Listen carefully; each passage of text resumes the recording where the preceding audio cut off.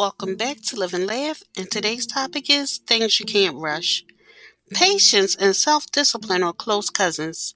If you want to reject instant gratification for the sake of accomplishing your long-term goals, it might take months or years before you receive your big compensation. Without patience, you'll get nowhere.